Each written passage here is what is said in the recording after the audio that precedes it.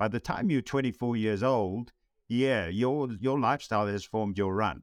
And so form can't fit function because form has already been, destabilized, right? So, we're sitting in a desk or we're wearing shoes and we have an 11 or a 12 or a 15 millimeter drop. So, our whole lives, our heels are higher than our forefoot. And we have done sports that are, not bilateral. They are, unilateral to one side. And we've done activities and we've lived in environments where the surface was not safe. And I think all of those things require that we find a way now to be able to practice our craft consistently. And consistently really means over years for us to master that, right? Welcome to the Run Form Podcast. I'm Bobby McGee, running mechanics expert. And I'm Matt Pendola, your run-specific strength coach. Matt and I have been working together for almost a decade on some of the top athletes in the world, and we've decided to share that process with you guys.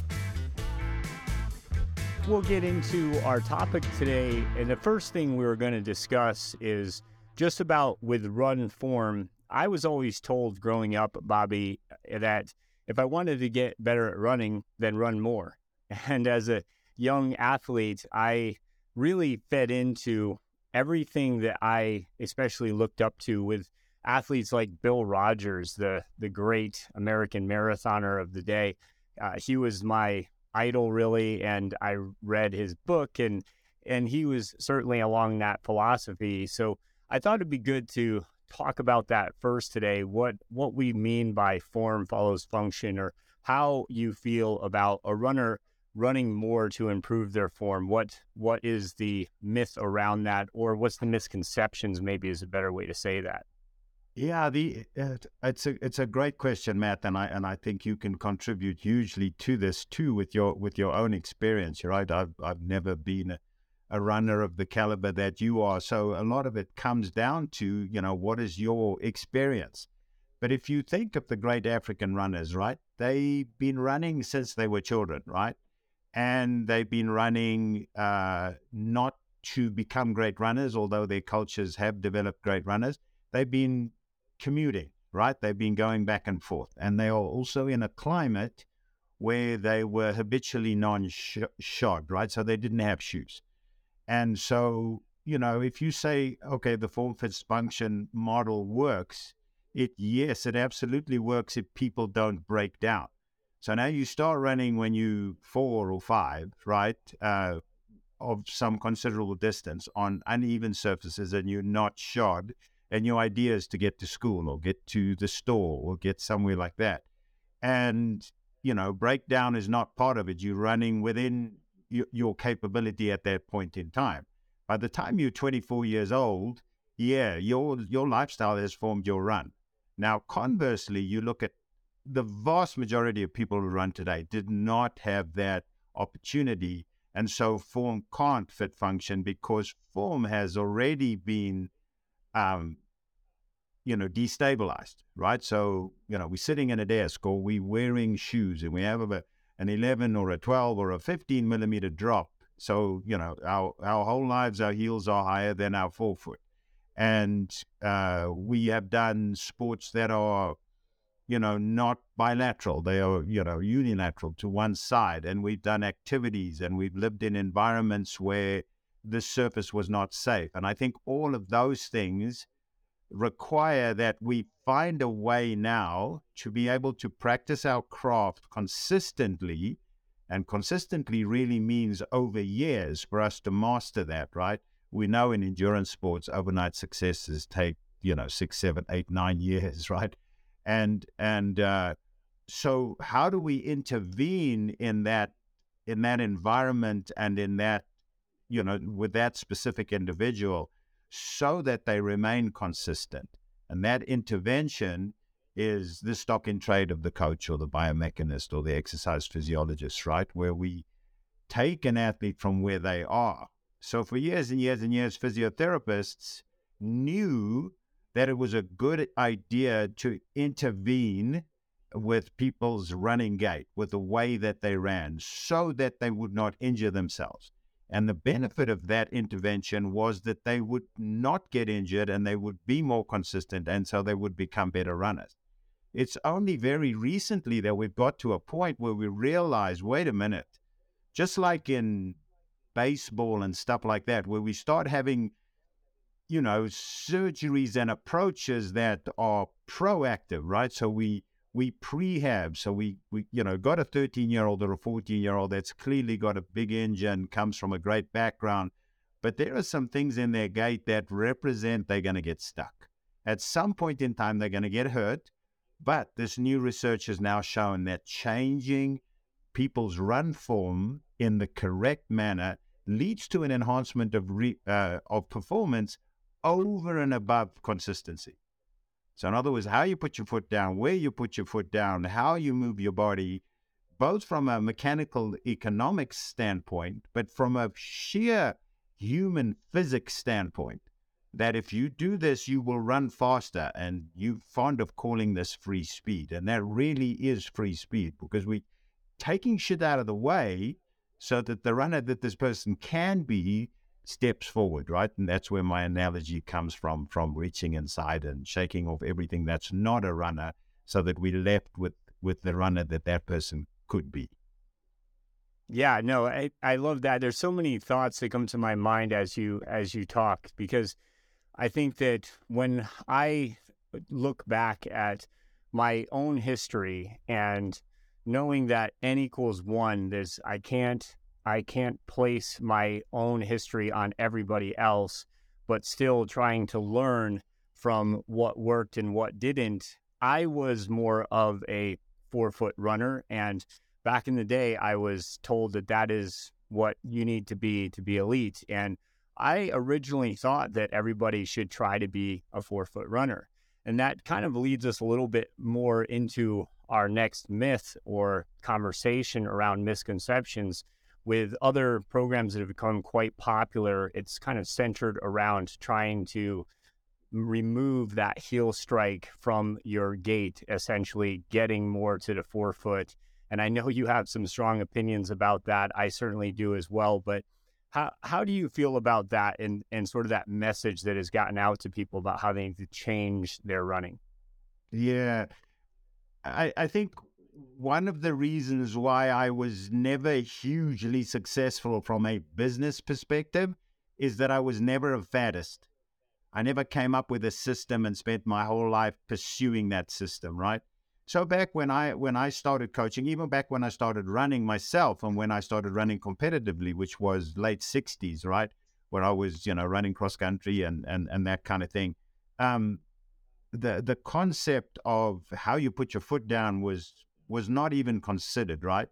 We did have, growing up in South Africa, we did have a lot of our superstars. The first sub 4-minute miler in Africa was a South African gentleman by the name of De Villiers Lamprecht, and I used to coach his son, who was also the equivalent over 1,500 meters of a sub 4-minute miler, and he ran sub 4 barefoot, and then one of the greatest runners to come out of South Africa, Zola Budge, he ran for many years barefoot. Even at World Cross Country Championships in the snowy environment, she won the World Cross Country Championships barefoot, So going from that perspective to this conversation about habitually shod, right?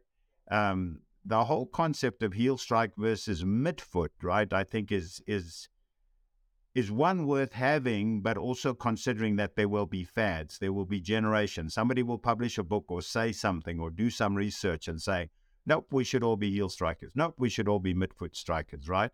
So if you look at the percentage of people that actually do heel strike, it's very, very high. The Japanese did some research where they had a look at a bunch of half marathons and they literally evaluated the entire field, right? And their numbers were in the high 80s of people that were heel strikers versus midfoot strikers. And then, that number goes much higher when you look at the elites. A lot of the elite athletes will be midfoot strikers, right? As opposed to heel strikers. But I remember years ago talking to the double American Olympian Alan Culpepper, 208 Boston Marathon runner. And Alan saying to me, when I do a long run, I'm a heel striker, When I race 10,000 meters, I'm a midfoot striker. But when I race a marathon, I'm also a heel striker, So it's a speed dependent thing as well. And so I think, like anything, we need to look at it more in a more complex fashion, right? So there are good heel strikers and there are poor heel strikers, and there are good midfoot strikers and there are poor midfoot strikers, right? And then also just that distinction. What's the difference between a midfoot striker and a forefoot striker?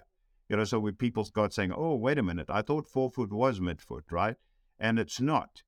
And then, the last thing I want to say in that regard before we get into, what really goes on when you're a heel striker, if it's a bad heel strike versus a good heel strike, right?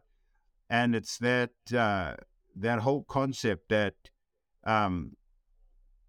where do you want to do the elastic loading initially, right? Where do you, I noticed some great research on Romanov's work with the pose method, right? Where he said, all that happens when you move from being a heel striker to being a midfoot striker is that you shift the load, right? So when you're a heel striker, the majority of the load is accepted around your knee, and when you're a midfoot striker, the majority of the initial load is accepted around your midfoot, right? So your ankle. So I think that's a great starting point, right? Absolutely, yeah. And I think it brings to mind when I was working with Matt Balzer, who's a good friend of ours. He owns Reno Running Company here in Reno, and I worked with him as his strength coach for a few years, about 4 years actually. And when I first started working with him, he, I believe, was 12th at nationals for Xterra, and he really wanted to be a national champion. And I started working with him implementing run form drills that, of course, I was learning from you at the time. And what that first process that we were managing, we were measuring and managing as much as we could, how this was going to be effective for him as an athlete going into his next season. I almost lost him about a dozen times in the first few weeks. He got really frustrated. And I think it is important to talk about how at first you don't necessarily feel the advantages that you're working on. And I've started to coin it a little bit more, set it and forget it. We're working on these things cognitively. We're thinking about how we can improve our function with these drills. But then it gets to the point where we want that athlete to have a very automatic response to what they've been working on. And by the end of that year, Matt was always more of a rigid striker, where he would have more of that loading to the outside of his foot when he would land. And that is something he was still doing, but we optimized that position more than it was before. And that led to 36 seconds faster per mile off of the bike. And he won his first national title. He went on to win 4 of them. But to me, talking about when going on to win 4 of them is because we had more longevity as well. And a lot of the niggles, the aches, the pains that was setting him back and keeping him from being consistent with his progressions was also a big part of why that was a necessary process and why that worked. But, again, I wasn't trying to change how his body was working. I was trying to improve how that body was working. And that's kind of, in my mind, that's how we optimize a little bit more. And with somebody like Matt, he became such a strong believer in that I know today he goes out running with his friends or even with world-class athletes and can enjoy that without worrying about the same issues that he used to have with his hip, especially, and through his T-band. Yeah, it's just such a cool conversation. I remember being in Berlin. I'd taken an athlete there. She ended up winning the Berlin Marathon. Her name was Colleen de Rook, and we were always amongst a bunch of Kenyans on the road, right, when we go into these major marathons. And I said to one of the Kenyans, why do you guys run barefoot? He says, it's really simple, Bobby. We run barefoot because we can't afford shoes. As soon as we can afford shoes, we buy running shoes. So, and it's just a whole interesting thing. But again, back to the heel strike, right? If you think about it, if a person is standing upright, right, their midfoot is further ahead of their center of mass. And if you look at the average pace that, just a normal amateur runner runs at, right, they can afford to put their heel down first because their heel is much closer to their center of mass. So they have much more of a pivot.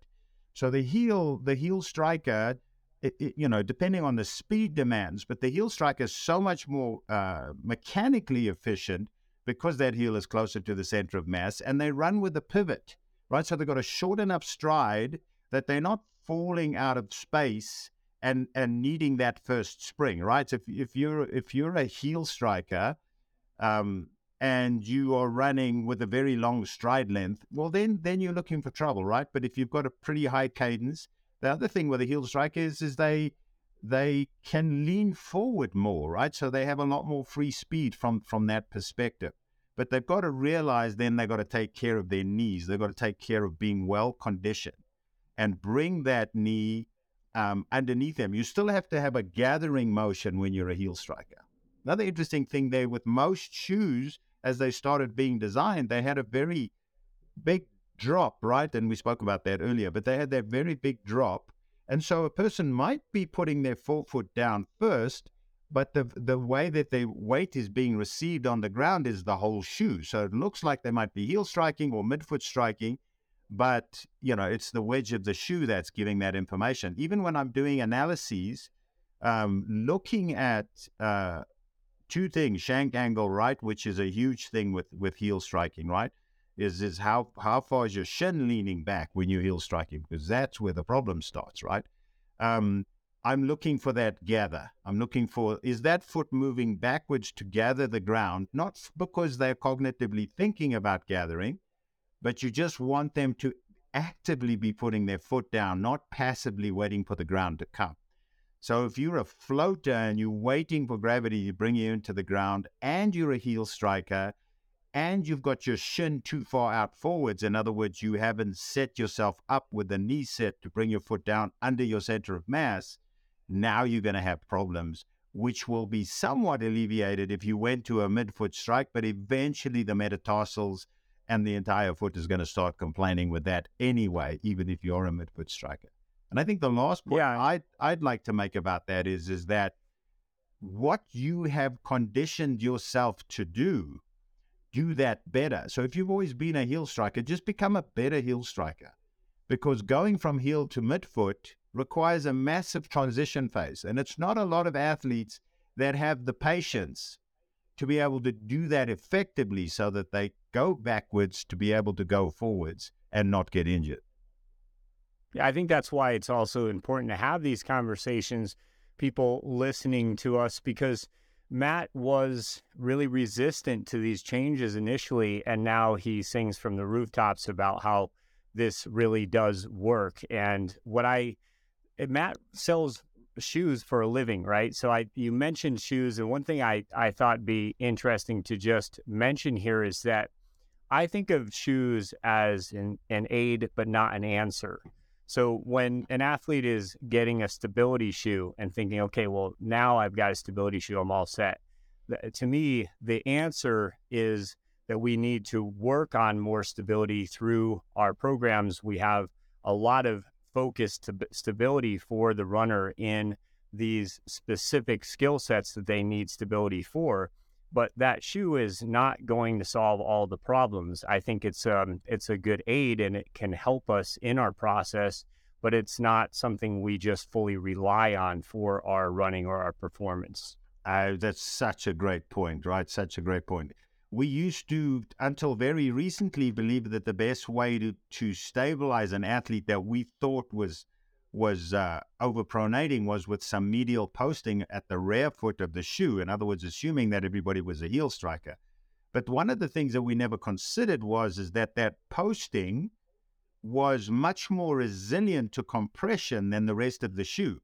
So somebody that would go across to a post would now be compressing the rest of the shoe, and they would be turning their foot into a contradictory biomechanical device very, very quickly. And, people talk about 300 miles. No, I'm talking about 50 miles, right? That you now, because you're being stopped from medially rotating, right?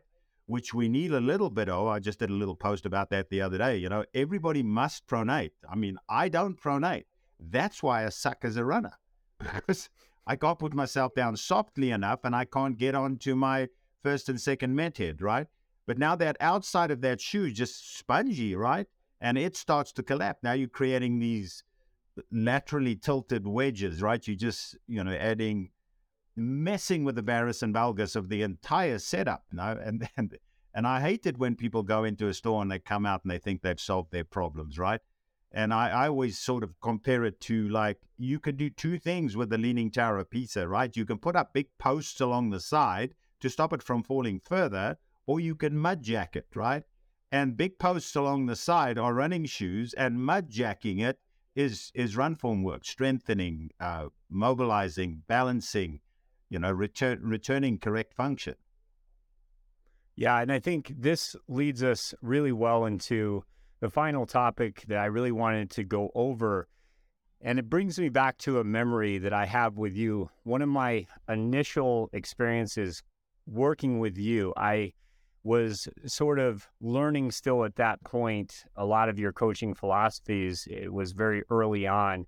And you had me working with a triathlete, and automatically I just went into my mechanic mode as a strength coach and said, this is wrong, this is wrong, this is wrong. And you gently pulled me aside and, she isn't broken. Stop talking to her like she's broken.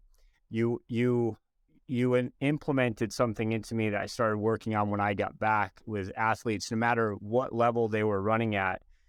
Matt is fast and free.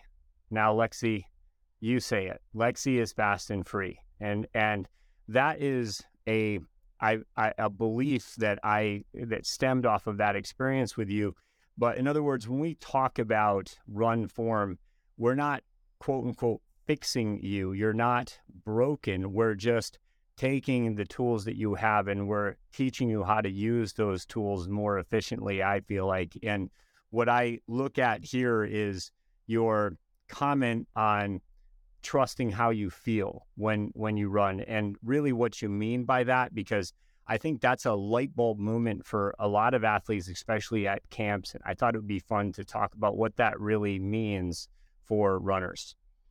Yeah, now get back to your word, Matt, that you use so effectively, that visceral feeling of what's correct, right? So we know from brain psychology that instinct really is utilizing the subconscious background of all the experience you have and having that be available underneath, right? So I learned this great lesson from Jim Loehr that said, Jim Loehr is one of the greatest sports psychologists, that the USA ever produced. And Jim said to me, NBA players, PGA players, NFL players, they come to me for help with sports psychology to get an edge, right?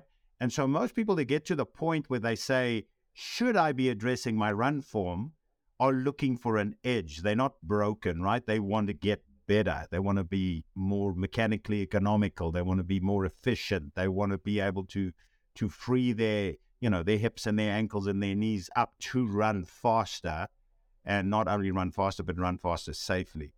And so that process of habituation is what people are not willing to go through, right? That going in reverse, cognitively intervening. I love those 4 steps, right? You have those 4 steps of learning that I think that we're in the process of working with here, right? So the first one is unconscious incompetence. And so our job in the beginning is quite hard. You're doing this, right? And you know that that's not working for you, right? Oh, no, I didn't know that, right? And then most people think, okay, now I just fix that and I'm good, right? But no, the second step is knowing that you're doing it incorrectly. Your third step is knowing that you're doing it correctly, all right? Because you've now done that learning, you've done that early working. But the main and an important step is that unconscious competence, right?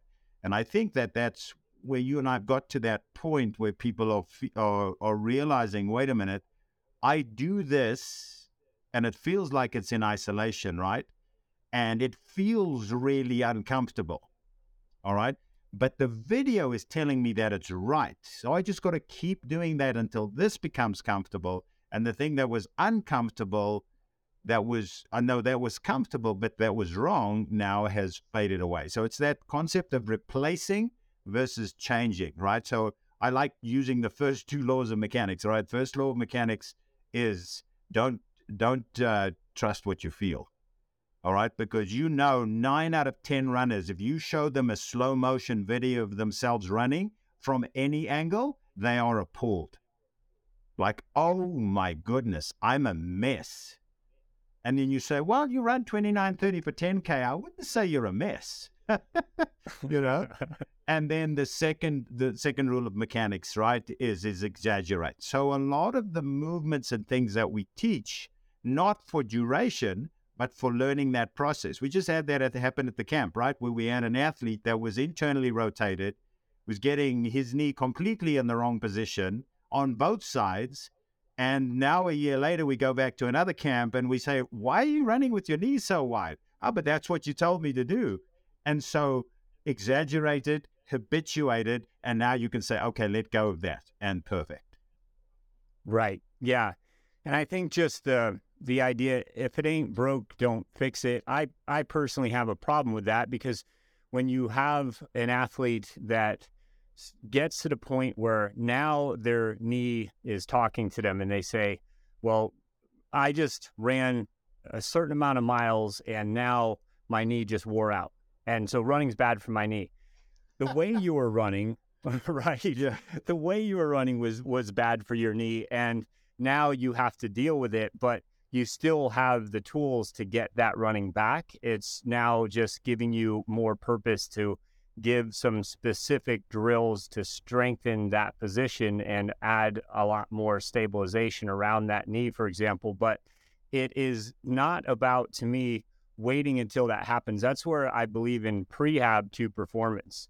And so taking that process on, I think, does take some maturity and you deciding as a runner. And I think the people that we're talking to, endurance athletes, triathletes, runners, that say, I want to put one foot in front of the other, but with purpose. And I think that you get to the point where you realize that your body is talking to you, and instead of ignoring that, you are paying more attention. And initially that can feel like a lot of extra work. And because you're changing things, it can feel a little clunky. And trusting that process is what I urge people to do, because it's well worth it in the long run, so to speak.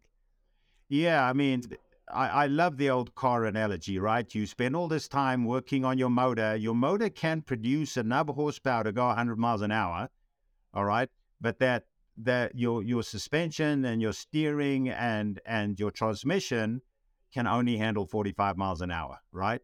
And if you're going to be stubborn about it, then it's going to break down and you're not going to get either, right? You can have a great engine that you can chrome and put on display, but it's not going to go 100 miles an hour in the vehicle you've got. Yeah, I know. So just keep working at that vehicle. So you're absolutely right. There's that, your running mechanics, the way that you use your engine to produce speed is not just 50% of the equation, and your engine is not the other 50%. No, every one of those components is 100% of the equation, right? It's the law of holism. It doesn't matter if you've got a VO2 max that you set in the lab on a bike erg, right? You were on an ergometer and you put out world-class watts, right? But you fall apart at 9-minute miles. Yeah, and you brought up a point that I'd like to maybe my closing thought with, but for those of you out there thinking about whether or not you're going to work on your run form, some of you may be a bit more established. With a guy like Matt Balzer, a lot of people would have said, don't change anything. He wasn't broken. He had some niggles, but he had maybe some times in his training where he had to take a step back, he felt like. But, performance-wise, he was still at nationals and still performing well enough. He understood, though, that he could get more out of his performance. And with a guy like him, though, being a little bit more established, we had to be more patient. How long have you been running this way, right? And that's where I think we want to have not trying to make perfect or practice makes perfect analogy, but more about purposeful practice makes progress to me, and just being patient with that process versus the other young man you were talking about, John Reed, who he's much younger and a little bit more adaptable to changes there. So I think just consider your own history and your own story and realize that it's something that is worth that journey, but it is a different story for everybody, and it's not always the same.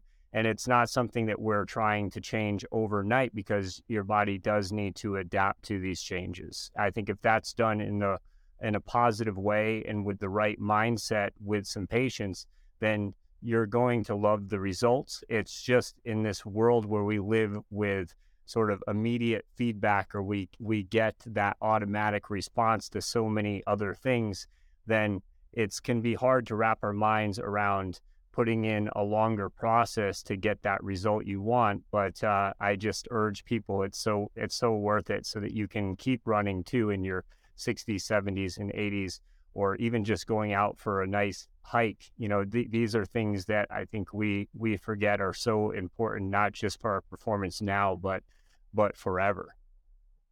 Yeah, I'll finish off this part of the conversation too, Matt, with just two words. The one is hierarchy and the other one is patience, right? Is for people to realize what you do the most of, that is what you become. So if you do the most of something incorrectly, you become better at being incorrect, right? And so in triathlon, that becomes really, really important, right? Because in triathlon, what can you do most of? You can bike most of, right? So from a cardiovascular standpoint, that's massive, right? Because it's really hard to make your heart tired, right?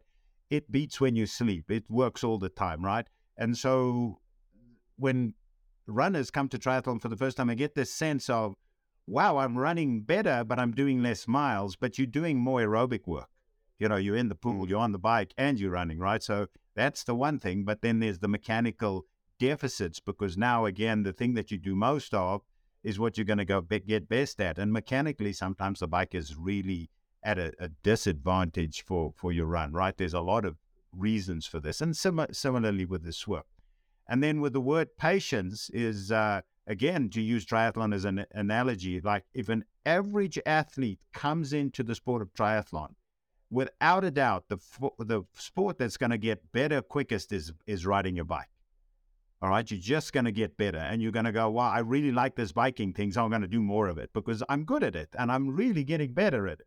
Whereas running works the other way, right? Your first run is okay, then your second run, you suck compared to your first run. Your third run, you really think, clearly I'm not a runner. I shouldn't be running, and by the time 3 weeks have gone by, and if you don't have the patience, you've quit.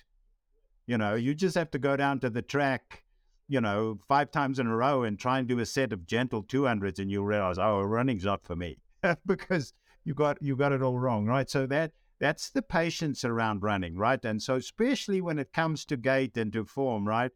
I'm lucky with some of the elites that I've worked with. I'll ask them the question, how long did this take to work? And they'll say, 18 months, 2 years maybe, before I really started seeing the benefits.